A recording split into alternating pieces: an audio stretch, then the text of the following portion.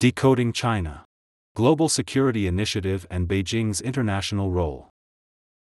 The Global Security Initiative, also called GSI, was announced by Chinese President Xi Jinping in April of 2022. Predictably, the initiative was brushed off by the Western political mainstream as yet another manifestation of the Chinese charm offensive in the global south, with very little substance.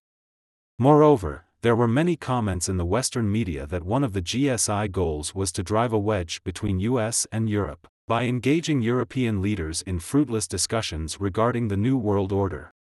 The same condescending approach was typical for Western reactions to the concept paper on the principles, priorities, and mechanisms of global security, released by the Chinese Ministry of Foreign Affairs in February of this year. Many politicians, academics, and journalists accused Beijing of trying to increase its global influence by presenting a nice-looking, but very general and apparently unimplementable set of ideas. The Western biases are arguably unavoidable under the current challenging geopolitical circumstances. However, these biases should not obscure our vision and predetermine our judgment about the initiative.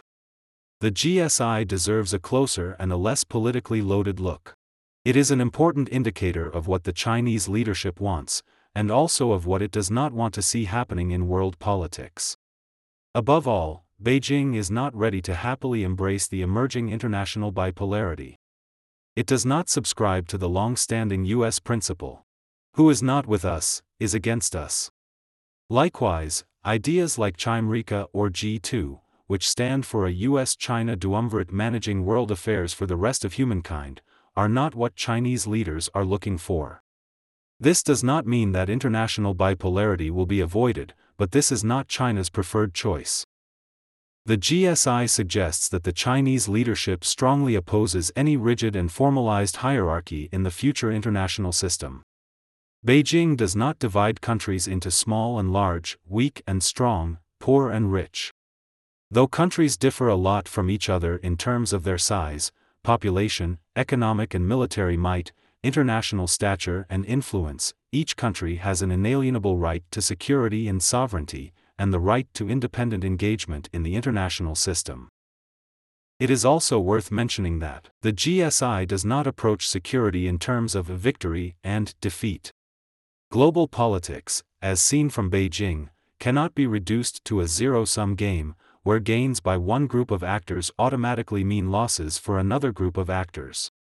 On the contrary, in the end, both gains and losses are shared by all members of the international community. This approach implies that no exclusive blocs or closed alliances can provide for the ultimate security for their participants.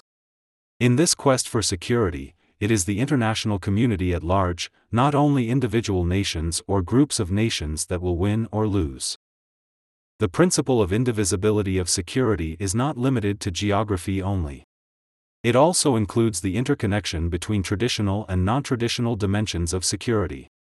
In today's world, the concept paper argues, both the intention and extension of security are broadening. Security is more interconnected, transnational, and diverse. Traditional and non-traditional security threats have become intertwined. This means that one should not focus exclusively on what is currently perceived as the greatest or the most urgent security challenge without addressing other, for example, nuclear weapons, even seemingly unrelated security threats, like cybercrime, climate change, or biodiversity.